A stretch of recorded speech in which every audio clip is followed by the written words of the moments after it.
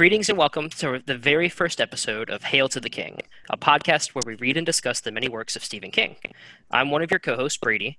I'm an avid Stephen King reader. I currently have no career or job worth mentioning, but I am in graduate school for English, so there's that. My first introduction to Stephen King was through his miniseries It in the 90s, but the first book I read was Christine when I was about 14, 15. So that's me, and I guess I'll throw it over to technically my left in the top corner, sitting there with a brick wall. Okay, cool, because none of our screens look the same. We're all stacked on top of each other in mine. Hello, my name's Paige. I'm married to Brady, in case he failed to mention that, which he did. It's fine. It's perfectly fine. I don't know Stephen King. I don't read Stephen King. I don't read. So this is just kind of my husband's way of coaxing me into his world of books. And so far, okay, yeah, found audiobooks. So that's what we're going to do here. They're going to read. I'm going to listen in the car on my way to work and back. That's it. That's going to be exciting for you because this is probably one of his shorter books. And how long was this one? It was 8 hours. Okay. Oh my God. Yeah. Which is really not that bad if I'm actually consistent, because my ride to work is a 30-minute commute. So really, it's okay, 8 days, a week, we're done. But of course, I have ADD and I get distracted and I don't always want to listen to my audiobook. So some days we just can't. Awesome. And who is that? Mm-hmm. I mean, technically below you on my screen, Wait, but okay. We have a third co-host. Go ahead and introduce yourself. Yes. Hello, I am Kenneth. I have a master's degree, but I work retail. Hey. Since we're sharing, yeah. So my introduction to Stephen King had to be the It miniseries. It was also outside of Wild Thornberry is also my introduction to Tim Curry. Yeah, I know. I forgot he was in that. This is my first Stephen King novel, so yeah. Wow. But this is my first Stephen King novel, so I'm getting into the horror genre, and yeah. Awesome, exciting. Well, this will be fun. So this is your first Stephen King novel, ever? It's the first. Technically, it's the second one I've started, but the first one I finished. Okay. Interesting. Yeah. Cool. This podcast is really just kind of a glorified book club for us. It could appeal to Stephen King fans, horror fans, mystery fans, book fans. I know most people associate Stephen King as the king of horror, but he does also have a bunch of other books that are detective novels or more thrillers that we'll definitely get into. This is going to cover his entire catalog, even the short stories, which I think are actually some of his better stories, but we'll find out. So today's topic is Stephen King's 1974 Carrie. So this was my first time reading this book as well. I gotta say, I didn't actually like Carrie so much before we got here. It was one of the novels and the adaptations that I kind of stayed away from. I saw bits and pieces of it on TV over the years, when it would come on AMC Fear Fest, but I didn't actually pay any attention to it. It made me very uncomfortable, the scenes of her covered in blood, which I guess is what it was going for. But yeah, so this was my first time actually diving into it. Initial thoughts about it, I think it was a very tense read. I felt my body tense at very, very many parts. It was terrifying. Although the first part was, I think, slower than it needed to be. For me, it didn't really start picking up until after Chris and Billy go to the farm and do some dirty deeds there. What about you guys? Kenneth? Yeah, I guess I have a very similar thoughts. There were a lot of parts as a woman having once been a 16-year-old girl, just feeling very disconnected, I feel. Yeah. And it was definitely very tense and I definitely felt like I was identifying with Carrie in a lot of it, which is interesting. Yeah, but I feel like very similar. Awesome. Yeah, I Yeah. definitely agree. The beginning just made me kind of sad. I mean, that's the point, right? You want to feel Mm-hmm. this compassion for her, despite the fact that she destroys lives after. It's fine. They destroyed her life. They deserved it, right? Um, but yeah, there were many moments where I was in the car and I was just like, I'm sorry, what? Come again? Oh, okay. Yeah, it's a lot, especially the Mm-hmm. second half of the book after prom night. It gets intense real fast. Yep. Yeah, definitely. Yeah, no, I would definitely agree. And I think what I'm going to find a lot too with these is that I've seen most of the movies that his books were made into, all but maybe one or two. So I have that in mind when I'm reading these, which actually I think kind of helps me. But when everything gets adapted into a movie, there's definitely some creative liberties that the directors take, which we'll discuss later on in this. But so when I was reading this, it was definitely a lot darker than I thought that the original 1976 movie was. I don't know how if you guys have similar experience with seeing the movie before reading the book, but Now, we just watched it today. yeah. Well, that was your Oh first time yeah. watching it, That yeah. was my first time watching it. Um, and I feel like it doesn't do it justice. Mm. Yeah, Yeah. well, we'll definitely get into Yeah. that towards the end, but let's talk about what we know about Stephen King's process with creating Carrie. Um, I don't know if either of you really know the background of it. Kenneth, do you? I know a little bit because Yeah, I wrote up some stuff. go for So it. I know like some basic, like pretty much. I know that it was originally supposed to be like a short story for a magazine. And he got like 3 pages in and threw it away. And then his wife Tabitha pulled it out of the trash and told him to keep going. And then it turned into an entire book. And that's why the beginning is dedicated, like there's a dedication to Tabby. Yeah, good old Tabby. Tabby and Mm-hmm. Daddy Steve, you know. But he Paige's face. Yeah. Yeah, it's really funny. They were, he was teaching high school English at the time, and they were living in a trailer park, and he actually says that he couldn't pay any bills, so they had to have the phone disconnected from their trailer. And so when he got news, or when the publisher was trying to get a hold of him to say, "Hey, like your book's getting published, and like we want to sign you to a deal," he couldn't even answer the phone. Um, and yeah, he threw the original one away because the original thought came up because he had read a news article about poltergeists, and during the investigation of the poltergeists, they believed that the teenage girl in the house was the one responsible for all these objects flying around the house. And so that kind of planted the seed inside his brain. But where the character of Carrie White comes from is actually two girls that he knew growing up that were bullied in his life and actually ended up committing suicide. Um, I have the article here. He did a couple of interviews that I thought were really interesting. Um, but he talked about one of the girls and said, she was a very peculiar girl who came from a very peculiar family. Her mother wasn't a religious nut like the mother in Carrie. She was a game nut, a sweepstakes nut, who subscribed to magazines for people who entered contests. The girl had one change of clothes through the entire school year, and all the other kids made fun of her. I have a very clear memory of the day she came to school with a new outfit she'd bought herself. She was a plain-looking country girl, but she changed the black skirt and white blouse, which was all anybody had ever seen her in, for a bright-colored checkered blouse with puff sleeves and a skirt that was fashionable at the time, and everybody made worse fun of her because nobody wanted to see her change the mold. So the other girl, too, was somebody, he was helping the mom move some furniture in her house and was struck by the giant cross she had hanging in her living room. And the daughter was 16 and was another quiet loner type at school who nobody talked to because she actually had seizures and because of the way she dressed.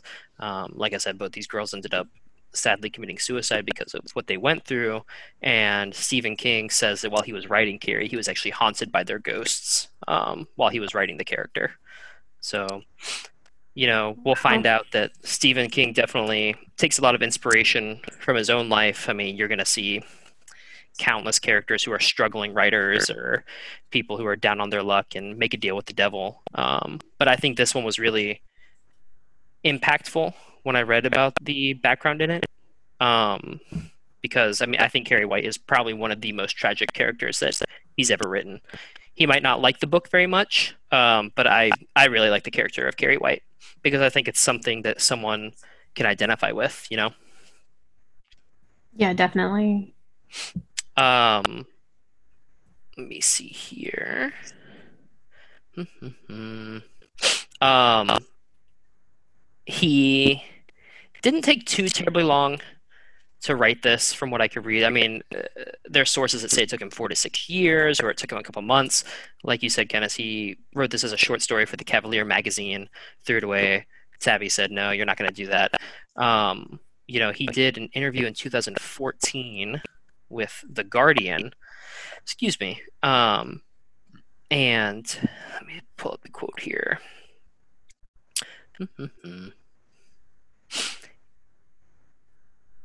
Never mind, I lost it. Anyways, he just said that he felt challenged because somebody came up to him and said, "You write all of these macho things, but you can't write about women." And he said, "I'm not scared of women. I could write about them if I wanted to." So I got an idea for this story about an incident in the girl's shower room, and the girl would be telekinetic, and the other girls would pelt her with sanitary napkins when she got her period. The period would release the right hormones, and she would rain down destruction on them. I did the shower scene, but I hated it and threw it away. So definitely some interesting background there. What do you guys think? I also hated the shower scene. So Yeah, I did too. Um, well, does anybody else want to talk about the development? Kenneth, anything you want to add? Paige? Um, well, I did some I got some numbers because I saw that when it first when he first published it in April 1974, it didn't do well initially. He sold like 13,000 copies in the first year when it was a hardback, and then it turned into a paperback. And that following year, he immediately sold like 1 million copies or something crazy like that. And then, of course, now it's like over 350 million or something. It's crazy. That's crazy. Yeah, I always preferred hardback growing up. I never liked paperback, but as I've gotten older, it's all paperback now. Especially his books. I think the covers are so much better. Right. Yeah, that's cool. Well, let's talk about the characters a little bit. So, how do you guys want to do this? Do you want to go characters in order? Do you want to talk about favorite characters versus least favorite characters? What are you thinking?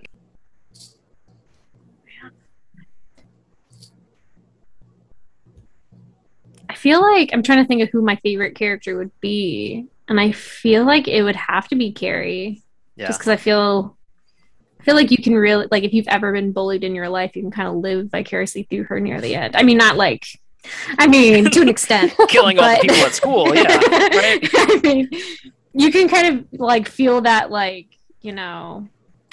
firing back revenge type, which is like theme throughout the entire book. So Yeah. I mean, I think, like I said, I think Carrie is one of his most tragic characters written, um, because it is so pertinent to the times we're in. Like, I mean, I remember when I was in high school, I didn't go to public school, but there was a public high school down the street that in like the span of 1 week, they had 6 or 7 football players commit suicide. And it comes Jesus. out that, I mean, there was a little mixture of like CTE and their conjecture, but it was, I mean, they found out that they were being bullied for their sexual identities. And it Mm. was, backwoods, fuck your county. So that's kind of the way things go out there. But, you think of these kids that are ostracized and picked on, and just because they're quiet or they dress differently or they talk differently. And I think that it's just a really strong character, and watching her, go from this meek, um, submissive personality to her mother and everybody else around her, to as it progresses she just keeps growing in strength, and as her powers grow, or at least her realization of her powers, so too does her Mhm. attitude towards everybody. What about you, Paige? What did you think of Carrie? Yeah, I think you've got a good point, and it's almost can be metaphorical. This is probably a stretch here, but everyone possesses some sort of powers, right? Obviously, we're not all telekinetic, but we all have Yeah. some powers that make us special, some strengths that we possess. And if you can identify those and use those to your advantage, it can definitely change the way that you interact with people and the way that people see you, or the way that you see yourself and the world around you even better. Yeah. That What? that again may be a stretch. That sounds a lot more wholesome than harnessing your powers to kill your entire high school. But Well, a couple of them got away. So let me ask you guys this. One's not If at the prom. Yeah, that's true. yes. If Well, a you couple that had, were that yeah, got they out the they got back. out the fire escape. Sue Right. survived, right? Yes. Well, I But guess she she wasn't didn't. even She there. didn't. She didn't go to the prom in the book. That's true. No. Well, and Um, to be honest, I think Sue is probably my favorite character because I Okay. think really. she has the best character development all the way through the book, and it just like Hmm. it shows Carrie even like as she's about to die, there is some good in the world, So So let she me really Right. let me ask you this about Sue then. So, what do you think of her motives for sending Tommy to the prom with Carrie? Like, what do you think of that? Is that her just being nice? Is it her being naive? I mean, I think it's both, right? It's her offering something really personal to her to apologize for everything that she had done, everything that she's seen her gone through, not sticking up for her over the years, like on top of just this whole shower incident. And I think it is some naivety on her part and on Tommy's part to think that nothing bad would have happened. No one would have made fun of them, or this could be like her turning into a princess moment. Like, Hmm. unfortunately, things just don't change overnight, and these Yeah. groups of children especially, are not just going to be so forgiving and welcoming, as I Yeah, think they had maybe hoped or intended. yeah. There's a Hmm. quote on page 95 of the Anchor Books edition. I think Kenneth, you have this one too. But Yes, I it's do. where Sue is talking to the White Commission, and she says, or she's talking in her autobiography, that I have told this story before, most notoriously before the White Commission, which received it with incredulity. Well, I don't think I said that right, but whatever. In the wake of 200 deaths and the destruction of an entire town, it is so easy to forget one thing. We were kids. We were kids. We were kids trying to do our best. So, and I think that just, for me, that sums up Sue. Like, I've talked to a couple people Hmm. that, really don't like that she took the route of sending Tommy there, because Tommy ends up kissing Carrie, and it's not even so much that, but it's all right. Well, aren't you doing more damage to this girl by making her think that this guy really likes her and is taking her to prom? I mean, of course, Sue couldn't have seen what was going to happen with the prom king and queen votes, but I mean, you're still sending her there and making it seem like Tommy actually has an interest in her. Right. That's what I was thinking as well, where it like is like a naivety type situation where she thinks that one, this is gonna solve any sort of like ill will against like amongst them, Yeah. and that she's putting her in a situation where she might start thinking that he likes her, and then sending her to prom where like the only person who has any sort of kindness towards Carrie isn't going because she's her boyfriend and all those other girls who threw their tampons at her. Yeah. Mm. Yeah. I mean, I don't think that it's a bad character flaw of Sue. And I do agree, Paige, like, she probably does have the most or the best developmental arc in characters here. Or at least she has the most conflict with what happened with Carrie and how she wants to be a better person. I just think that the whole situation with Tommy even though it does lead to something bad, had Carrie not destroyed prom, I think that it would have ended up, something else would have happened. Mm-hmm. Yeah. Well, since we're talking about Tommy, let's talk about Tommy Ross now. Sue Snell's boyfriend, athlete, academic achiever. What do you guys think of him? I'm now feeling like I forgot half the book. I remember I remember liking him. I remember like, he was willing to do it for Sue, and then he did end up kind of liking Carrie and showing her a good time and making sure she enjoyed herself. Yeah. Well, and I think that it may have been almost his doing to push her to do something big to apologize to Carrie, because when they were talking in the car after it all happened, he was like, this isn't you. This wasn't the right thing to do. You should feel bad about it. So I think that she was already thinking it, but I think he really did a lot to push her over the edge to say like, okay, yeah, you're right. I really did fuck up and I need to find a way to fix this. Yeah. Mm-hmm. I think he's definitely probably the purest character Yeah. in this book. But I think, unfortunately, he's also one of the more forgettable characters. What? You think Tommy's forgettable? No, he is. He definitely is. Yeah. Like, he's a great guy. He's her boyfriend. Cool. But, like, I think outside of being, like, the nice guy, he doesn't really play that big a part to me in the remembering of all of it. He's kind of like a pawn in everyone else's game in the book. Yeah. Well, maybe that goes into his little speech to Carrie before they're announced prom king and queen, where he doesn't really care what happens because the only thing that happens to prom king and queens is they get immortalized in high school halls and go on to work 9-to-5 jobs that nobody ever cares about. So, yeah, maybe can't even remember my prom king and queen. So it was me. I was the prom king at my school. Brady I was like, not at my school. No. Brady was the only person in his graduating class. So, yes, he was the prom king and queen, valedictorian. They weren't that progressive. I was not the prom queen. That was organized religion school. So there was only a king. There was only a king. There were concubines, like King Solomon had. But anyways, I mean, I like Tommy. I do think you're right. And I think, again, it's the movie that's talking more to me than the book. But in the book, he is a little forgettable. He is the motivating force behind Sue's decision. He doesn't really... But then when she confronts him, is like, all right, I want you to take Carrie to prom. He's like, whoa. I don't know about this. And then she's like, oh, so you apologize. Right. He's like, I'm not part of this. But something, just about his character, when they're talking about him, there's this white commission that is also one of the narrators of the book that's talking about how they're investigating what happened at the prom with Carrie. And one of their arguments was that this was all just orchestrated by Sue and Tommy in combination with Chris and Billy, and they were all in cahoots. But then they talk about Tommy's character a little bit, and they say,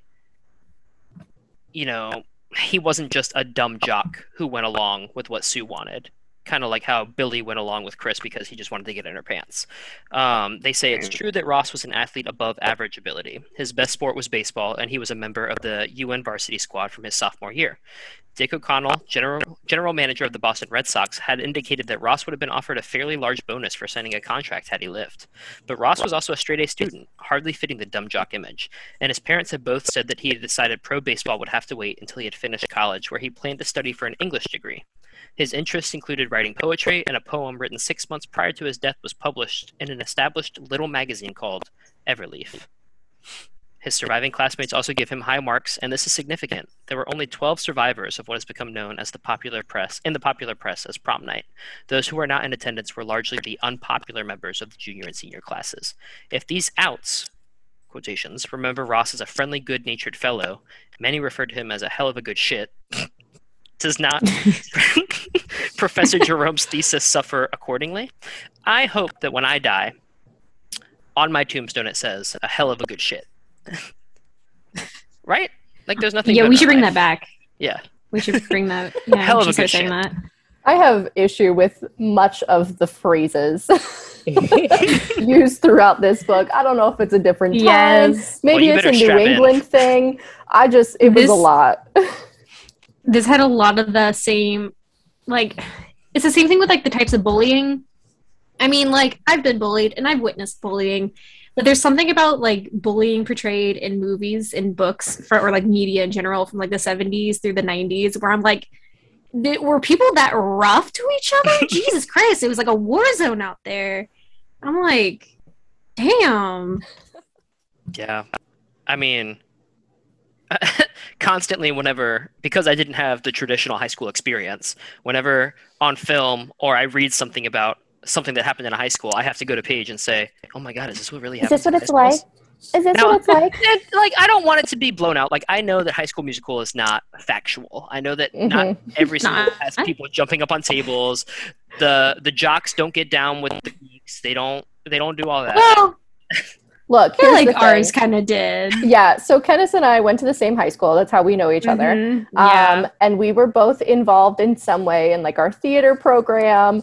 And, like, I mean, the theater kids are weird. Like, we just are. And so some of that stuff does happen. And it's embarrassing to think about because I was definitely one of those people.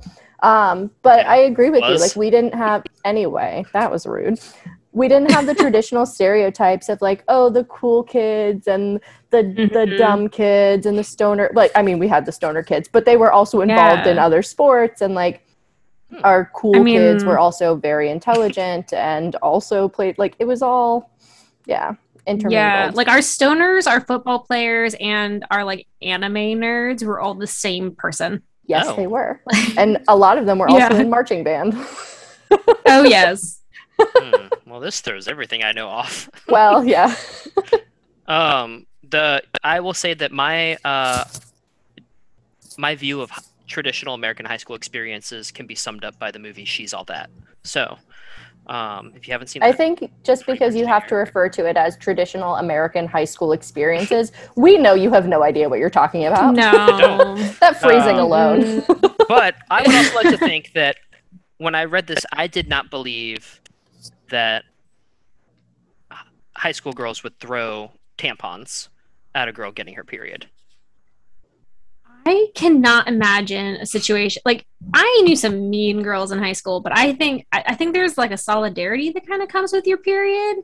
We're like, we're not out here throwing tampons at people.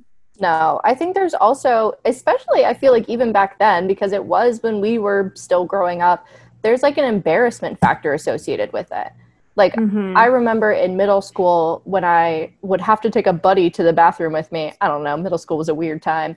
And if I had my period, I, like, didn't want them to hear the rustle of me taking a pad out of my purse. Like, so the fact that they would be so comfortable with it makes me uncomfortable. Let me ask you guys this, and I don't mean this in a weirdly sexual way, but did you, let me preface it with that.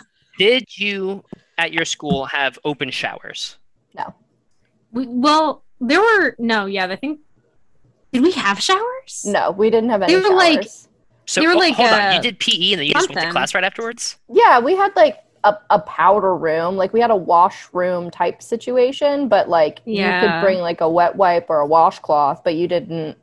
Yeah, I literally had a conversation with someone earlier today about how I think PE should always be the end of the day class. So, jeez. Yeah. Well, so then do you think, so I don't know, this could go either way. So I think that bullying has gotten worse as decades have gone on. But you said that, like, the period thing is a solidarity thing.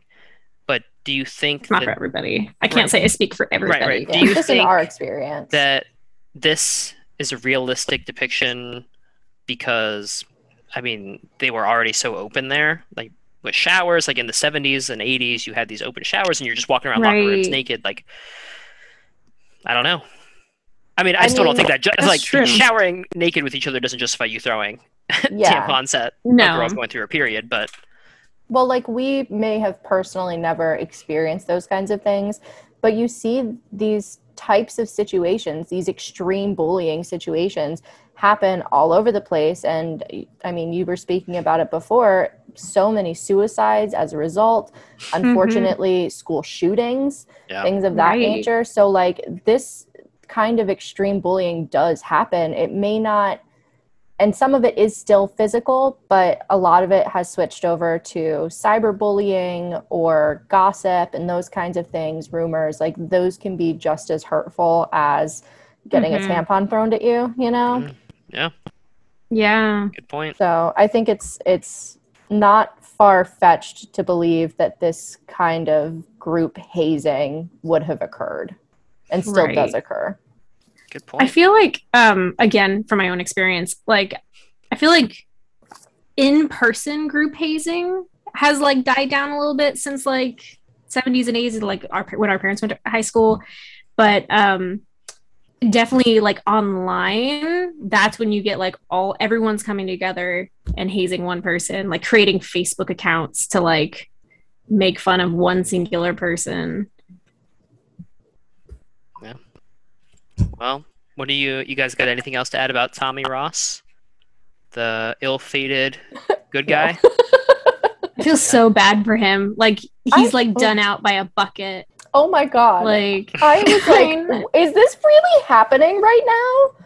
Like, I know we'll get there, but like, of all ways, like that poor kid. Know. I think I just am glad I wasn't. Sorry. No, go ahead. Go ahead. Oh, I was the little snippet about the kid who like grabs the mic. That's the part where I was like, I felt the stress in my body, just being like, like I can't. I literally ran inside the house after I got done listening to that on my way home from work, and Brady was there, and I was like, excuse me, they all got electrocuted to death. And he was like, well, some of them burned. I was like, yeah, but they got electrocuted to death. Like, I feel like... Which in my mind is so much worse than, like, for some reason catching on fire. Yeah, I don't know why, but it is. Yeah, I think I would much rather get killed by a bucket to the head than being electrocuted or catching on fire, you know? If I had to choose. Yeah, but also, I'm dramatic. So maybe stepping on a live wire, you know? Like, the drama. I know. About it. I would not Here's want to the thing. On a live wire. It sounded terrible. Not only are you being electrocuted, but now you're also burning to death. But it was terrible. But I liked the drama of it. Like, if someone had to write about my death, I'd want it to be theatrical. But in reality, bucket to the head. Yeah, all the way. Yeah. Yeah, definitely. All right. Well, let's move on from Tommy Ross and let's talk about... Oh my gosh. I'm so ill-prepared here. Do you want to talk about we already talked Chris? about Stu. Do you want to talk about Chris? Is it Hargensen? Is that her name? I should already know. Oh my God. I don't remember people's last names. Come on. Yeah, let's talk about it's Christine Chris Hargensen. Yeah, she's a see you next Tuesday, okay? I have feelings about this chick. Oh, I was like, what is that? She's a what now? A see you next Tuesday? A see you next Tuesday. She's a cunt. C-U-N-T. It's a cunt. Oh. I did the same thing. I was like, what are we talking about next Tuesday? We're not recording next Tuesday. This is like, part one. You're hanging out with Chris? Yeah, there's nothing good about her at all. Well, okay. Yes, there's nothing good about her. I do feel bad for her near the end. Because that Billy guy was a real see you next Tuesday. Yes, he was. Yeah, I just feel like, unfortunately, I have, and I'm sure Kenneth can relate, Brady doesn't possess this quality. I have a lot of empathy in general. And so to think about this being a real person, like, there has to be some kind of awful home life associated with a lot of this behavior, or like seeking out this kind of a man who's going to abuse her. Like, there's some deeper shit going on with her. So unfortunately, I feel bad on that front. But everything else, I'm like, it still doesn't excuse your awful fucking actions. Yeah. I feel like a lot of that could be drawn into, because we get that snippet of like her dad, where she can kind of get him to do what she wants, just like Billy. And then you see how Billy treats her. So that might be like a little window into how her dad treats her. Yeah. So. I always took that as it being that, like, that was just like how her dad treated everyone, because like the whole part with him coming into the principal's office and threatening to sue the school, which I also Yeah. really love that the principal stuck up to him and was like, "No, I don't think so." Yes. Oh my God. I was like, finally. I Yes. love that. I I was mean, like he needed one smiling. redeeming quality after calling her Cassie or whatever for like the entire time. Oh I was my like, God. girl, get it together. Ugh. Oh Yeah. my God. Yeah. I didn't. I mean, I hate getting called by the wrong name, but I thought that he was kind of written as more of a sympathetic character in that, like, he's like, I have so many students here, and I mean, Hmm. Carrie's She's unforgettable. not the only one being bullied. Right. Carrie's Yeah. forgettable. I mean, Yeah. until she's not, Um, Hmm. yeah, Well, because I'm sure being the principal is kind of a political role as well Oh, I as can like imagine. administrative. So did I you don't guys know. like your principal growing up? I Yeah. don't have any serious memories of the first one, and then my senior year we got a new one, and I didn't like it at all. Mm. Yeah, my principal in middle school was great. Very personable. Liked her a lot. And then yeah, once we got to high school, like they're fine. They didn't make up any crazy rules. They weren't like Yeah. they were nice to you in the hallway. You didn't really see much of them. We saw more of our like officers Yeah, like the security admin or than we whatever. did Yeah. the actual principal. Yeah. Taking people's EpiPens away from them and stuff. Oh my gosh. Just the rough streets of Potomac. Yeah, I mean, I think Chris is good to be the scapegoat or not scapegoat, but she's the representation of bullies, She's the girl from the rich family who is used to getting what she wants, whether it's through the persuasion of her family name or her dad's job, or it's persuasion of using her body to get Billy to do what she wants him to do. It's, things come easy to her. And there's that huge divide between her being pretty and popular and Carrie being, I mean, King writes her as being very pimple-faced and overweight and ugly, and that it's not just that she was a quiet type, that Chris just honed in on. She was this girl that was almost destined to be bullied by everybody in her life, I just don't understand how we went from I did something awful to someone and then got in trouble for it. So now I'm going to go slaughter some pigs and dump their blood on her. That literally 0 to 100. What the fuck? Like, where did that come from? Yeah. It's what was it? Pig's blood for pigs? No, that's what Billy said. So she never said that. He thought that to himself and chuckled, and that's when he also was like, well, I could dump this on anyone because they're all pigs. Yeah. Like, I could dump it on you. You're a pig. So he had a whole thing himself. But I just don't understand where in her twisted mind she was like, I have a great idea. Pig know. Slug. But first we have to slaughter them. Like, that's a lot. Yeah, that's a big commitment. Not only... I feel like nowadays that would be like assault, and she would have gone to jail. I think she would have then too, because he was talking about the fingerprints and everything on the bucket. Yeah, yeah. Because he was like, "This isn't like your petty shit anymore. Like, this is next level. This is criminal." Yeah. Well, now that we're talking about him, well, and then I guess you can also. Sorry, I was also thinking like the fact that she had Billy do it. I'm also wondering if there's like a level, because I'm thinking like now. I don't think she touched the buckets or anything, so she just had Billy and his friends do it. So then, and there was a whole concern about fingerprints, but hers wouldn't have been on them. So I'm wondering if she was able to be like, "Oh, this thing happened to Carrie. That's hilarious, but I didn't actually have anything to do with it. It was just my idea." And she could like be like, "Oh, I didn't do it to her. It just happened to her." Well, she did pull the string. Yeah, she had the rope at the end. Oh. So she didn't have to go do the gross part of collecting the blood, but ew, no, thank you. Yeah. Well, let's talk about the pig slayer himself, Billy Nolan. What do you guys think about Big Bad Billy? What a garbage human. Honestly. Like, he is everything that is wrong with men. Yeah. Seriously. Yeah. I was again, like, there's a moment between him and Chris where I think I had to ask you about it. Did he rape her? because I couldn't tell. What do you guys think? Near the end. I told you that it seemed, in my understanding of it, to be rape. Like, even if she may have let herself go into it towards the end, like, it seemed like rape.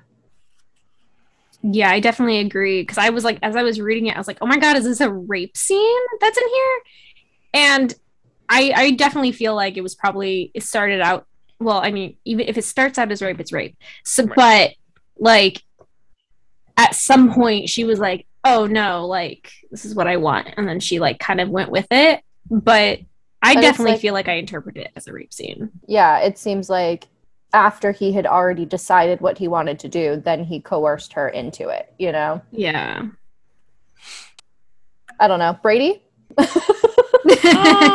A man's perspective on the issue? I think that they were just both very fucked up people that were very rough with each other, and so like it definitely did start, like you said, Kenneth, like if it starts out as rape, it's rape. It started out very rapey to me, where it was like he was like, okay, I'm gonna take what I want and get what I want, but then I was so confused because she was like, oh, so this is how you've always wanted it, and then like smirks. smiling at him. Yeah. Mm-hmm. And then but then it's like they kept like landing blows on each other. So right. Yeah, like his back was so scratched up that it hurt to put a shirt on. Like, even if it wasn't rape, he definitely like beat the shit out of her, and like that's not cool. Yeah. And that is not a healthy way to do that kind of sexual activity. Nothing about their relationship was well, healthy. We don't kink shame on this podcast. Oh, absolutely. But, I'm not shaming a kink. No, we do not kink shame. But just be safe out there. Yeah, make sure that your partner can put his shirt back on. Exactly. Or if he doesn't want to, that's okay. You just have to discuss that first. Right. Yes. There needs to be some like contract drawn up, and there needs to be a very explicit conversation. Stephen King, in your next book, you need to write some explicit consent there. If they're gonna have rough sex, I need them both to have rough sex before they start hitting each other. That's all. Yeah. They need to say we're gonna fuck. There's a little window into our lives. There's a window into our lives. That's gross. Oh, okay. You're gross. Again, like I said, with Chris, I don't think there was anything redeeming about her, and I think that's just multiplied with Billy. Like, I think not a single scene with him where I'm like, oh, maybe there's something behind him that's like, maybe I shouldn't do this. He's the one that's like you said, when he's like, I don't really even care if like Chris is the one under here. Like, I would pull it. It might even be funnier to put it on her. Right. Yeah. But one little passage from the book that I thought really summed up Billy, and it goes back to Chris a little bit, is on page 134. It says, Billy said nothing, but of course it was not for Freddie Overlock, who was an asshole. It was for Chris Hargensen, just as everything was for Chris, and had been since the day she swept down from her lofty college course Olympus and made herself vulnerable to him. He would have done murder for her, and more. So I think he was just like wrapped around her finger. It's so weird to think that he could have been wrapped around her finger when he's the one who's physically abusing her. That whole dynamic seems very bizarre, and I don't know if it was just that Stephen King himself didn't understand the dynamic that he was writing, or if it was meant to be that confusing. Like, if she was the one controlling the relationship, shouldn't she get him to not hit her? Yeah. Unless she liked it. And there we go back to there's something going on at home. I mean. Yeah. Yeah. That's true. Who knows? Yeah, I don't know. Like, I think that there was part of her. I mean, I don't want to be like, the one guy on here talking about it, but I think that maybe there was part of her that liked or was used to being treated that way. Like you said, maybe it was at home, maybe there's parts of her that we don't know about, and so it was just kind of like comfortable for her. Like, something that my mom used to say, my mom, about my brother. My brother and I like really hated each other for a while there, and I was so annoyed when he would come up and just like rat me out about something, or would always just show up to like make a comment, and then my mom was always like, oh well, he loves you, any attention is good attention, negative attention is good attention. And it's like so maybe there was something like that at play with her, where all his negative attention that she got to him, and that she really did have him wrapped around her finger. It's a good point. I can't remember. Does it say that, like, prior to their very intense sex scene at the end, does it mention him hitting her prior to that? Yeah, when she calls him a dumb shit in the car. He slaps her. Right. Yeah. Right. Okay. Um, Okay. One thing I do want to read, and I'm sorry, Paige, you can cover yours if you want. But one thing that really stuck out to me with Billy was, or two things, was when he's killing the pig. No. Oh my God. And That was awful. Just, it says, "Here it comes," Billy remarked, and the sledge flashed down. There was a sound that reminded him of the time he and Henry had dropped a pumpkin off Claridge Road overpass, which crossed 495 west of town. One of the sows dropped dead with its tongue protruding, eyes still open, potato chip crumbs around its snout. Just to think, like, a pumpkin being dropped off an overpass. That's what it sounded like. Yeah, we don't. I mean, And then I don't need to focus You on could that. hear that. I feel Yeah. like you could hear that. But Yeah. then after that, it says, "Pig blood for a pig." Yes, that was good, all right. That was really good. He smiled, and Lou Garson felt a start of surprise and fear. He was not sure he could ever recall ever having seen Billy Nolan smile before. There had not even been rumors. So, like, again, this guy is just pure. I don't know if I'd say evil, but just bad. Like, I mean, nobody like, could it ever think of him sounds like- smiling, except It when he kills sounds a like pig. the making of a serial killer. You know what I mean? Like, Honestly, first, it's the real if it hadn't joy been of the pig, killing it a would have been pig, Chris. right? Yeah, that's true. Ooh, good point. Whew. Oh man. Well, I think we only really have Sorry.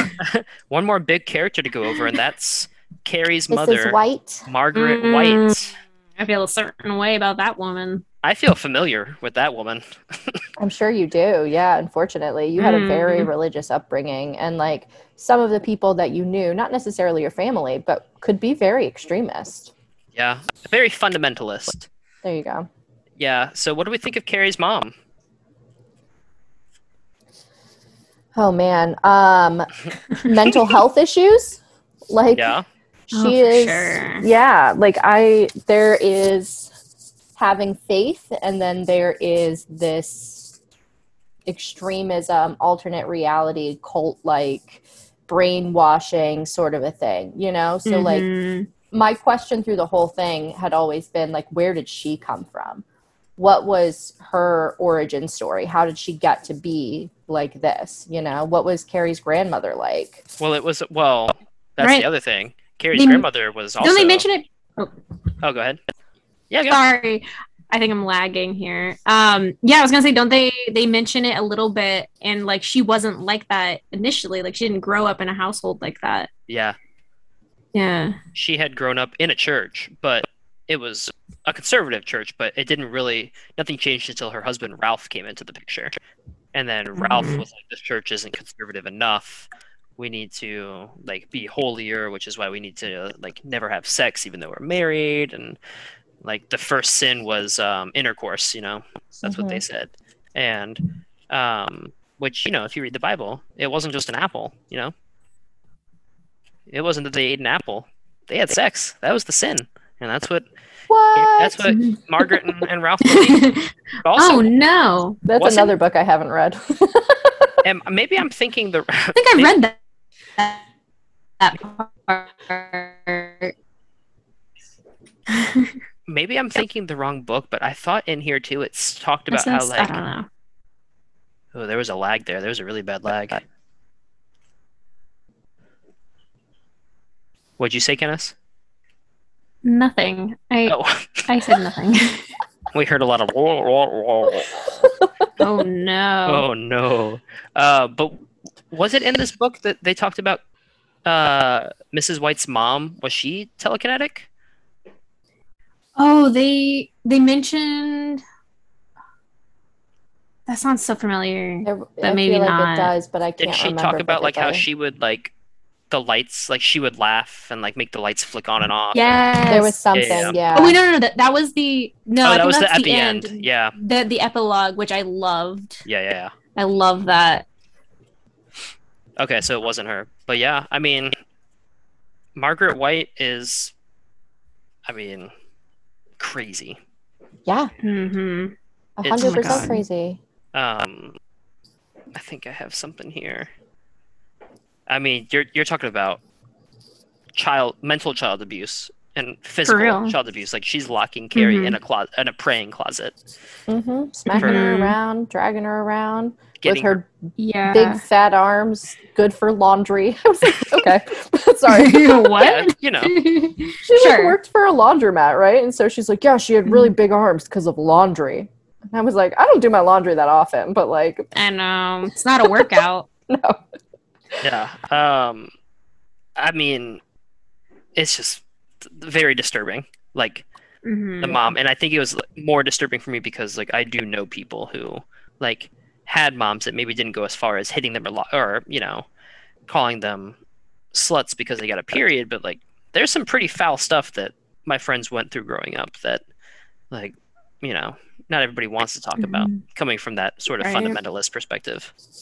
Do you think that she was always mildly in fear of Carrie since the Stones? Oh yeah, because she let her, I mean, even though she didn't want her to go to school, she let her. Even though she didn't want her to go to this summer camp, like she went, it's right. something Like she didn't want to push it herself. Yeah. Oh well, I think she was in fear since the beginning. Like she said she wanted to kill Carrie. She thought she was like cancer of my nether regions, and then when she came out, she was like, I wanted to kill you, but I couldn't bring myself to do it. And then by the time Carrie got old enough to like not even realize what her telekinesis was, but was able to have that sort of power, Margaret was just scared and couldn't do anything. Right. And then as soon as the stone, like she was going to stab Carrie, she was going to cut the evil out, and then Carrie brought the stones down. So it's crazy. And it's all because of the husband, and he was known as somebody who like carried a .38 revolver in his Bible, and it's just like how? Like how would you do that? Oh, I'm Another sure. odd description. You get, like putting a those potato in a cases. sandwich. Yeah. Oh, you've never done that? It's wonderful. You have to try it. All right. Well, that's like. Oh, I will. That's pretty much all the characters. Anybody want to add anything about? I think we didn't really touch on Miss Desjardins, but she was kind of a minuscule. Fuck her. Yeah. I felt honestly, very similarly. Yeah. I was feel like even what the her, fuck? even her half-hearted attempt at the end to be like, "Oh, Carrie," like he described her thoughts as still being like, selfish. Well, sucks to be her. Like.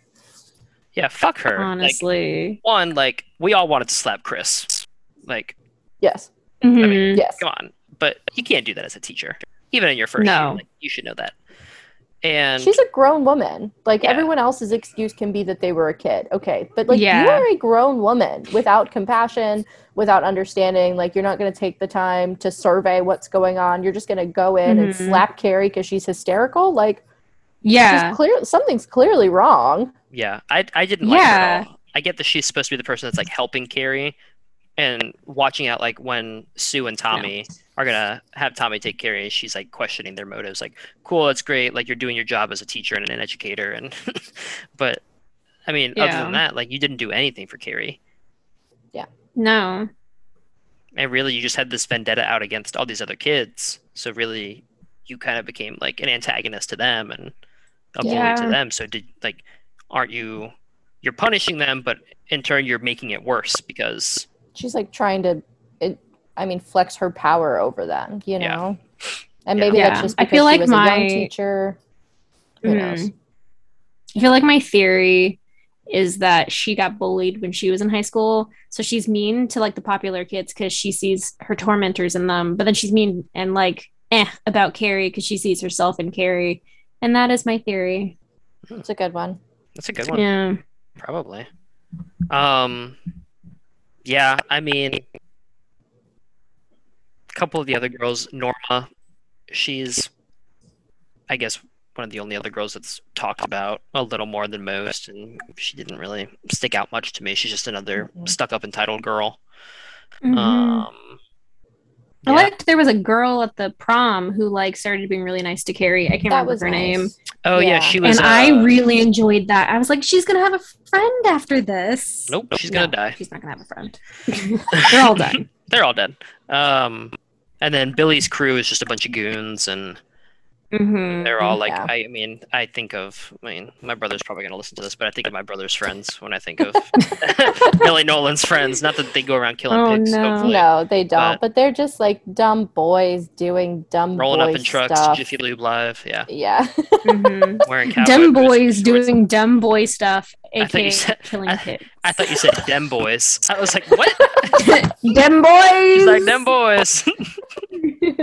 Well, other than character, so we have characters. What about a part of the book that really stuck out to you? You can read an excerpt from it, maybe something that really just struck you, or a couple things. So, Oh man. for instance, let me pull this up. Something that I wrote a love this sticky note by was when go ahead. Write any sticky notes. I didn't either, but I thought it would be weird to put them in my car and be like, Oh, I didn't write any this sticky minute. notes. So Tommy's talking about, or Carrie and is sitting there talking or thinking about Tommy, and she says, she stood with the wrap package hugged against her breast and closed her eyes, shutting out the weak glow of the cellar's bare cobweb festooned bulb. Tommy Ross didn't love her. She knew that. This was some strange kind of atonement, and she could understand that and respond to it. She had lain cheek and jowl with the concept of penance, and she had been old enough to reason. He had said it would be good, that they would see to it. Well, she would see to it. They better not start anything. They just better not. She did not know if her gift had come from the Lord of Light or of Darkness, and now, finally, finding that she did not care which, she was overcome with an almost indescribable relief, as if a huge weight, long carried, had slipped from her shoulders. I just thought that was really good. So I think it goes back to, like, she knows that this thing with Tommy isn't going to go anywhere, and she understands that it's Sue's way of trying to get forgiveness, but you better not do anything because I'm not the scared little girl that I used to be. Like, I'm understanding what my power is, and if you push me over that just a little more, you're going to regret it. And they do. I'm going to take a much more immature route here. And I just cannot still get over some of this language, right? And so now, for the rest of forever, boobs are going to be dirty bags. They just are. Dirty pillows? Dirty pillows. Honestly, That's it. My dirty pillows. Yeah. Ugh. Jesus. There was another one. He said, was it nubs? Nubbins? Yeah. I did not like the way that King wrote about boobs in this, No. especially like the boobs of a 16-year-old girl. Where he's talking about, like, she was feeling herself and becoming aroused. I was like, bro, you need to chill out. I know. Weren't you an English teacher in high school when you wrote this, dude? Like, Oh. Also, Allegedly. I feel like Stephen King has never had sex. Allegedly. Like, I know By Stephen the King. time he wrote this. He literally had children, but he's never had sex. Well, I think they're adopted. But, like, all right, so he's talking about Chris and Billy about to pull the rope. And he's like, when this was over, he was going to have her until every other time she's been had was like 2 pumps with the fag's little finger. He was going on her like a raw cob through butter. Like, what? What did This you must ever be been like, main talk. I'm going to go on you like a raw cob through butter? Like, what? I mean, I guess, like, You guys live in New England now. Nobody you should says that. know the lingo. I will say they do say hot dog, no. and I have said hot Hot dog dog. my entire life, and Paige has always made fun of me. She's like, "It's hot dog," and now Wow, I'm that was with a my great people. impression of me. It was. I've been I working on know. it. It sounded I just was, like you, didn't it? I was in the mirror before this episode, making sure I got it right. Oh my god. Yeah. I mean, there's just some things in here that I really do like. I mean, I think really anything prom afterwards is just incredibly terrifying and well written. Right. But I really do like when they talk about Tommy's death, because I think his was, like we talked about, the most impactful for me, because it was like, oh, this is actually really sad. Like, the one person that I, other than like Kenneth and I were talking about the other day, like all these people who may have showed up to this prom that wasn't at their school. I know. Who didn't even know. Like, maybe it's like, oh, who's this Carrie chick? And then they die, you know? Yeah. But on page 205, it says, for Tommy Ross, Age 18, the end came swiftly and mercifully and almost without pain. He was never even aware that something of importance was happening. There was a clanging, clashing noise that he associated momentarily with, there go the milk buckets, a childhood memory of his Uncle Galen's farm, and then with somebody dropped something, the band below him. He caught a glimpse of Josie Vreck looking over his head. What, have I got a halo or something? And then the quarter-full bucket of blood struck him. The raised lip along the bottom of the rim struck him on top of the head, and, hey, that hurt. He went swiftly down into unconsciousness. He was still sprawled on the stage when the fire originating in the electrical equipment of Josie and the Moonglow spread to the mural of the Venetian boatman, and then to the rat warren of old uniforms, books, and papers backstage and overhead. He was dead when the oil tank exploded a half hour later. I just think it's sad. And I really flock to sad things because it's like a really peaceful death. So, I mean, even though it's very sad he died, I'm happy he died that way because I think he deserved. He didn't deserve anything. Yeah, totally. Yeah. Can I say something that A, I found great, and B, I really hated? Go. So, first off, is I thought it was really impressive that not only has Stephen King written this book, right? He's also, in his mind, created other books. Like I Am Sue Snell. He has created these trials and the manuscripts that come from that. Like there was so much else. Like he created fake peer-reviewed journals and had the citations for them even. So that was really impressive to me, the extent to which he went with all of that. And then the thing that I really hated was because I had never seen this movie before. It's a very iconic thing. The movie's been remade several times. The book's been out forever. Everyone knows. So I had an idea of what was going to happen, but I didn't really know. I'd never read it before. There was so much that got ruined for me by King himself telling me what was going to happen before it happened. There were so many moments of but that was before his death. He didn't know he was going to die in 3 minutes. And it's well, okay, I guess he's dying in 3 minutes. And that was before the gas station exploded. Okay, well, I guess the gas station's going to explode. I feel like it was meant to be for some sort of dramatic effect or to keep you hooked in. But really, it just kind of ruined a lot of it for me. So I was oh, well, I guess I already knew this was going to happen, so now I'm just reading about the details of it. What do you think about the foreshadowing, Kenneth? Yeah, I feel like I wrote a note about this somewhere. I'm closing things down that I don't need to close. Don't leave the meeting.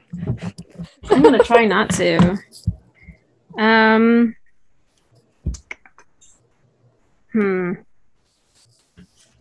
All right, I did not write a note down about this, but I don't know. I guess I definitely see where Paige is coming from, but I'm not sure it bothered me as much. There were parts of it where he would say something, I'm like, ooh, that's exciting. And, I get to read about it later. And then there were times where I was like, okay, when did that happen? Oh, it's going to happen. Okay. Yeah. I definitely also love...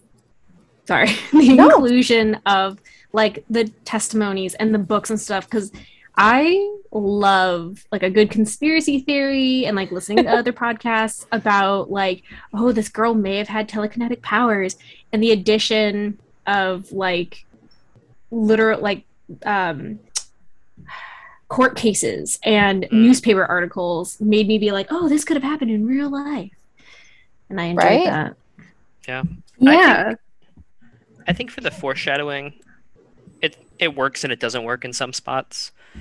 So sometimes I really did like it because it was ooh, that's interesting. I feel coming to this book, we all knew what was going to happen at the end of Carrie, right? No. I really didn't. That's the thing. I knew that she had telekinesis. I knew that something bad happened at the prom. That was it. I didn't know about the pig's blood. I didn't know that she destroyed literally fucking everything. I didn't know that she died. I knew nothing coming into it. So I feel maybe that was why I felt it ruined more for me than it may have for you guys. Because you already knew some of those things. It wasn't a surprise. True. Yeah. I think that where the foreshadowing does work for me, It's like page 161 is it talks about the prom. So you're in this whole scene where Carrie is finally comfortable there with Tommy. She feels like she's starting to fit in. People are saying, "Oh, I love your dress. Where'd you get it?" She's like, "Oh, I made it." Like you said, Kenneth, she Mm-hmm. has that one girl there. I think it's Frida, who is Mm-hmm. like actually trying to be like nice and friends with her. And it says when they went in, George was doing impressions of Flash Bobby Pickett and mugging. Carrie was telling Frida about her dress, and Tommy was grinning, hands stuffed in his pockets. Spoiled the lines of his dinner jacket Sue would be telling him, but fuck it. It seemed to be working. So far it was working fine. He and George Mm-hmm. and Frida had less than 2 hours to live. Like that See, just I brings hated that. that brings me Oh my back to it because I'm like, gosh. oh yeah, like they're like it doesn't matter like their intentions. Like they have pushed this girl Mm-hmm. so far, and like something, and if you're reading it, you know that Chris and Billy are there, so you're like, it just reminds you like, yeah, this isn't gonna last. Like it's all fleeting, Mm-hmm. and so I think And that you, foreshadowing was good. the addition of like those testimonials and things also because they kind of touch on it's all stuff from after the story, Hmm. so then you kind of get an idea that something as bad is going to happen and people are going to die, which is Yeah. actually one of my favorite foreshadow. I guess it's foreshadowing because like so I watched the 76 movie but like a year ago, so I don't quite remember everything, and I guess I had forgotten or it wasn't in there, I don't know, but they the fact that she also destroys the town, like not just like Mm, the school and kills her peers, Yeah. but she destroys the town. And there was a line that I like really enjoyed where it says they came in pajamas and curlers. They came to see what happened to their town, to see if it was indeed lying burned and bleeding. Many of them also came to die, which I loved that line. Like that line gave me like chills because I was like just the way that it was written, but then also like I forgot that the town was gonna, she pretty much killed shit tons of the townspeople too who did nothing to her. yeah. Yeah, it definitely was not in the movie because we had just watched that previously today. And I felt Mm-hmm. like the movie was way less terrifying than the book was. It really did Mm-hmm. not do it justice whatsoever. And I felt like it was all kind of rushed through and like they hit the highlight points and then just like went on with their day, you know? Right. See, I think it's one of his best film adaptations, and I think it's also just because there's a lot of shitty ones out there. Um, I've only but seen a handful, so I feel like. I think it captures like I don't like. All right, I love Sissy Spacek as Carrie as we know her, like in that movie. But I think that Sissy Spacek looks nothing like the way Carrie looked like. In fact, like she's probably one of the prettiest Oh girls at the yeah. prom at the end, like before all Yeah, the blood. totally. And that's not what Carrie's supposed to be. Carrie's supposed No. to be this person that Tommy like eventually sees for like her inner beauty, and like actually is like, oh, this Mm. Carrie White's a person, and like she actually deserves to be treated and loved like the rest of us. And it's not like, oh, it's not like a she's all that thing where they fix her up and put some nice clothes on her, and then it's like, oh, okay, now she's worthy of love. Right. I thought that other than that though, like I thought Chris and Billy were cast great, Nancy Allen and John Travolta. I thought that Miss Collins, even though they had to change her name for the movie, like she did a good job of them showing like she wasn't really on the right side of things, where she's smacking the students and Mm-hmm. um. But I don't remember. She didn't. There's a lot of differences. Like she didn't die in the book. I don't believe, right? Because they say No. afterwards that she Well, resigns, right? I don't know. I don't remember that, like, for matter of fact, but in the movie, Carrie like flat out kills her, like Oh intentionally kills yeah, her. In the Mm. book, she's running towards her and she kind of does a little like get away from me and she yeah. runs Like into the Yeah. swats wall. She her. breaks her nose. Yeah. Yeah. So she Right. doesn't die there. I don't know. I can't remember if she dies in the fire or I not, don't think but she does. I think she okay. like at the in the epilogue they talk about how she like hands in her resignation and says she can never teach again. Right. Yeah. Okay. Um, I mean, have I've I mean, Paige, I don't want to answer for you, but Kenneth, have you seen the 2002 Carrie? No, the made for TV one. Yeah, it's bad. No. It's really bad. Like it's horrible. And then I even think that Now I'm gonna have to watch it. the 2013 one was really bad too. Like I hate that. Oh. I saw it in theaters and I was so upset when I saw it Oh wow. because it's again Yeah. like Chloe Grace Moretz, or is that her name? Moretz. Moretz, she's a very beautiful woman, Mm. and they decide to make her just like wear flannel and Oh. have her hair down and glasses, and all of a sudden she's like the ugly kid at school and Mm-hmm. being picked on, and they make her story almost solely about revenge from the beginning. Like she knows the Mm. power, and I'm going to make these people hurt. Mm. And I think that it's definitely like Carrie's more nuanced than that. It's she doesn't want to unless she gets pushed. Like I want to give them a chance, but I also will. Well, and even then, she still didn't want to have to. Yeah, Like, she still Right. felt bad that her mom was dead at the end, you know? Even when Yeah. she's dying after all that she had been through with that, Yeah. she's Her still mother like, I didn't want to stabbed do it. I'm her. so sorry. Oh my gosh, that down was to the hilt. Ugh, crazy. ugh. The way Yeah, that she killed her mom, I was like, holy shit. I know. Oh my God. I will Very say though, intense. one thing I did not like about the way this book is written is how Stephen King writes like their inner thoughts. It Oh, was so distracting where it's like mid-sentence of what like they're doing or describing, like their Oh thought interjects yeah. and it's always like misspelled, and I was like, oh my god, please stop. you know, I think this is where we might have a difference in the way that we had the book because you're reading it, so you're looking at it on the paper, Mhm. right? I'm listening to the audiobook, and clearly this woman knows the book inside and out that she's speaking about. So her voice changes slightly when those things happen. And so I feel like it's easier to follow because you can kind of hear the different inflection or tone that her voice has. Right. Ooh, you got lucky with that one.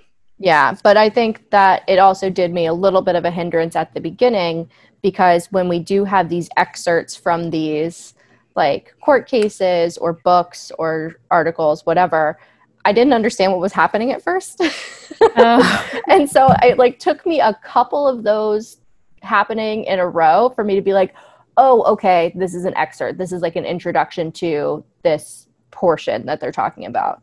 So by like, you know, the second or third time of it happening, I was like, oh, okay. But I totally had no idea what was happening the first time. Yeah. Oh wow. Yeah, I mean, other than that, I did like the journals, and I liked Sue Snell's biography and the White Commission. I Mhm. thought that was really impactful. But yeah, just the inner thoughts, especially them being misspelled, was irritating to me. Like Yeah. it took me out of the book, and I was like, all right, this sucks. Like, how do I skim this? But now that we're at the end, Stephen King is known for writing shitty endings to his books. It's something that has followed his career, and he gets made fun of, and he even makes fun of himself for it. So, what do you think of the ending of this one?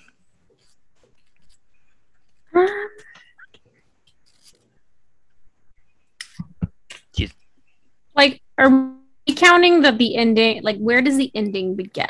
so That's my let's talk question. about. I would say that the ending is probably when Sue is on her way, like after Carrie leaves prom. That's probably for me the ending. From the time Carrie Okay. leaves prom through the rest of the book. And you could say that the epilogue is separate if you want to. So I did enjoy the like, what is it? Part 3 is what like the wreckage or whatever they called Yeah, it. yeah, I did yeah. enjoy all of that, and like he made like to rip off of Carrie, like a term that you know Oh, yeah, that yeah. people are using, and then like just the cute little letter where she, like the girl's telling someone about her daughter who's like got telekinetic Telekinesis. powers. And, Yeah. yeah, and it's so cute. But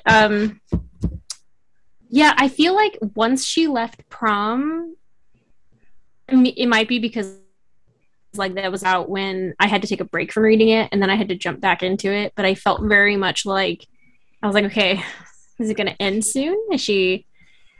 Are we gonna resolve this? Is she gonna? What's happening? Like I felt like it was dragged out a lot. I think that it always had direction for me because they had mentioned that they were like, you know, maybe her intention was always to kill her mom. And I was like, oh, she's going to kill her mom. So I knew that it wasn't going. So that was another thing. Yeah. I Right. knew that it wasn't going to end until she killed her mom. So I was just waiting until, okay, she's got to get back to the house sometime. So Mhm. for me, I felt like it had that direction. And then what felt like the ending in my heart was when Sue actually found her. You know, the fact that Yeah. she could feel her thoughts and sense her and find her. And then that moment there where they're sitting together and Carrie is just digging through, this actually reminded me of Brady, digging through all of the different like emotions and details boxes of her innermost thoughts, and like pulling out these books and reading every page. Like, it was so personal and so intense that, like, I don't know, I thought it was really beautiful. And I say it reminds me of Brady because he always says that he has like little boxes in his head of like emotions or memories or whatever. So when she describes it as like these books, it's like watching that movie Inside Out. Like, you can read through the chapters of her life, and it was just really pure. I thought it was a nice way to kind of wrap up all of this, like, is the world only evil? Is there good in the world? Back and forth. And you can see, like, at the end of the day, she made mistakes, but Sue had a pure heart for Carrie.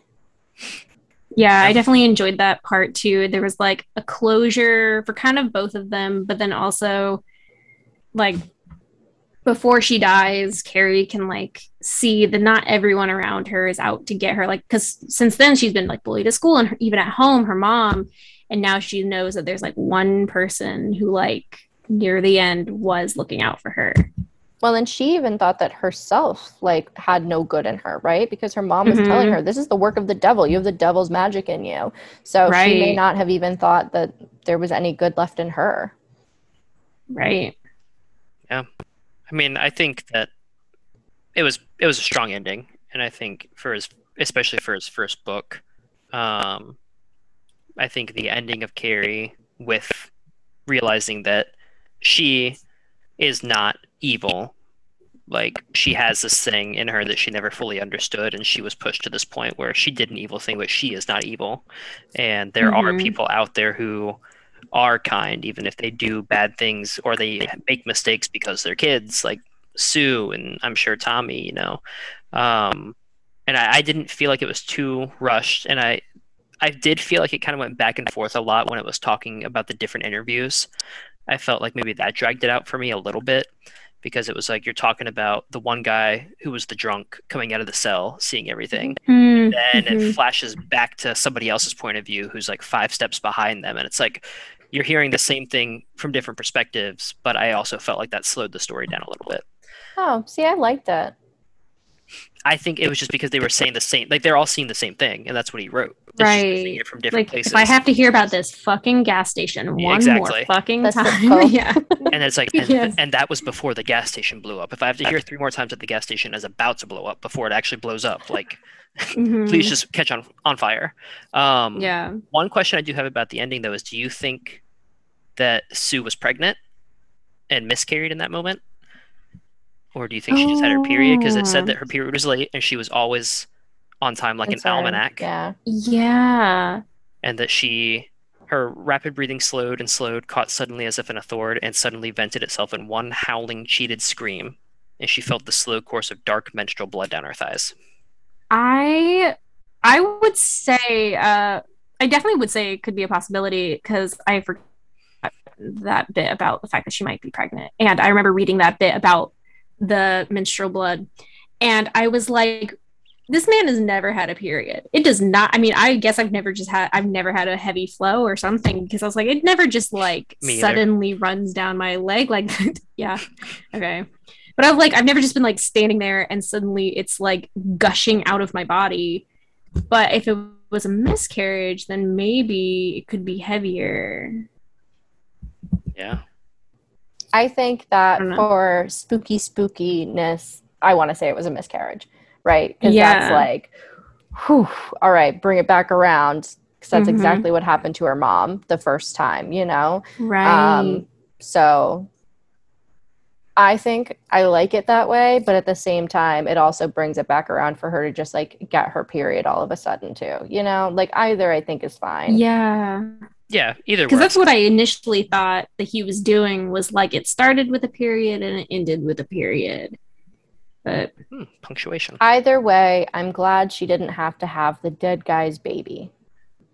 Yeah. Little Tommy Jr. That would have been, I mean, her life is tragic enough. Like, I know. but to have to then have, heavy. Very heavy. Mm-hmm. And then I do like the part 3 where it talks about the town and the aftermath and how like nothing was left except there was the rich part of town that was divided by the trees, but everything else was just like nobody could recover. It was full of moving trucks and for sale signs and a Right. burnt up town. And It I just think, reminded me a lot of like when you hear about the wildfires out west, there's just some point where you have to just say, nothing we can do except try to cut it off from spreading even more. But everything that's gone, it's gone. Like, we don't have the Yeah. resources, we don't have the manpower, and like, that's so sad. Mhm. yeah. And then the final part, I know Kenneth, you said you liked this too, but it was the letter from Amelia Jenks to, I guess, her sister Sandra Jenks, and talking about her daughter and how she like saw her playing with some marbles and making them move up and down on her own. And she's like, oh, you know, they reminded me of Grandma. Do you remember when the law came up that time after Pete and their guns flew out of their hands and Grandma just laughed and laughed? And she used to be able to make her rocker go even when she wasn't in it. It gave me a real bad turn to think on it. I sure hope she doesn't get heart spells like Grammy did, remember? Well, I must go and do a wash, so give my best to Rich and take care to send some pictures when you can. Still, our Annie is awfully pretty, and her eyes are as bright as buttons. I bet she'll be a world beater someday. And I think, like, I took that as, like, Carrie, again, wasn't evil. Like, this telekinesis thing is not an evil thing, like her mom was trying to make it. It's, like, Carrie turned out the way she did and killed her mom because of the way her mom treated her, and she killed those people because of how she was treated by those people. And I mean, Stephen King has a book later on called Firestarter about another telekinetic girl, Right. and that's a completely different, well, not completely different because there's still fire in it, but you know, it just, you're a product of your environment, you know. Yeah, and so it's definitely. I think that's what Carrie speaks for at the end of the day. You don't know what people are Yeah. going through. Definitely. Amen, Using sister. your power for good. Yeah, exactly. After finishing the book, how would you rank it? Did you like it? Did you hate it? Would you recommend it to somebody else? I Oh, think no. like on a grading scale, like a B plus. I think it was really good, but there were also some things that I was like, I really don't care for this at all. A B plus, But okay. yeah, Oh man, I feel like I have to agree. Somewhere like high B, low A, I think. Because I definitely enjoy. There's some like slight little nuances that I feel like you might be able to catch more. Like the more if you read it more than once, I would definitely recommend it to someone. I think. Yeah. Yeah. I'd give it probably the same ranking. It'd be a high B, low A. I think that it's definitely a lot better than the movies that we got. And I think, like you said, Kenneth, it's the more you read it, like the more you're going to find things that you didn't catch the last time. And I might feel a different sympathy for Sue the next time I read it, or I might feel less sympathy for Tommy the next time I read it, or whatever it is. And I just think that it's a quick, easy read that if anybody is into, you know, a dramatic thriller over a horror, because I mean, I don't think it really turns to horror until the prom. Before that, it's just kind of like a dark thriller, you know. There's this but even looming then, thing like, overhead. I am not a horror person. Yeah. And so this wasn't that bad. Like, some of it was cringy, but it wasn't that bad. Like, it's not like some of the other stuff that we're going to get into later on in his works that I'm sure I will not be thrilled about reading or hearing about. Yeah, you think dirty pillows is the worst of your problems? Whew. Oh no. I didn't say that was a problem. I thought that it. was hilarious. See, I'm not particularly looking forward to that because we all saw it and I literally was in the theater with my hands over my eyes, peeking through it like I was like a nosy stranger looking out my blinds at like what was going on next door. Like, I could not. It's a clown. That's what's happening next door. Is it a clown? Is it a being from another galaxy? I don't even understand. As far as you know. Who knows? Oh. I don't know. Yeah, well, we'll have to get to that when we get to that book. But you guys should think of what it would present itself as to you. What would your deepest fear be? Don't say it now. but I'll give you about 6 episodes before we get there. A man. Dude. No, yeah, but I'll have to think about it. Mine would be Oh my god, undercooked is that chicken. it? Uncooked chicken. Uncooked chicken. But yeah, I mean that's it for Carrie. The next book is going to be one of my personal favorites, Salem's Lot, which also takes place in Maine, like almost every one of his books. Of course it does.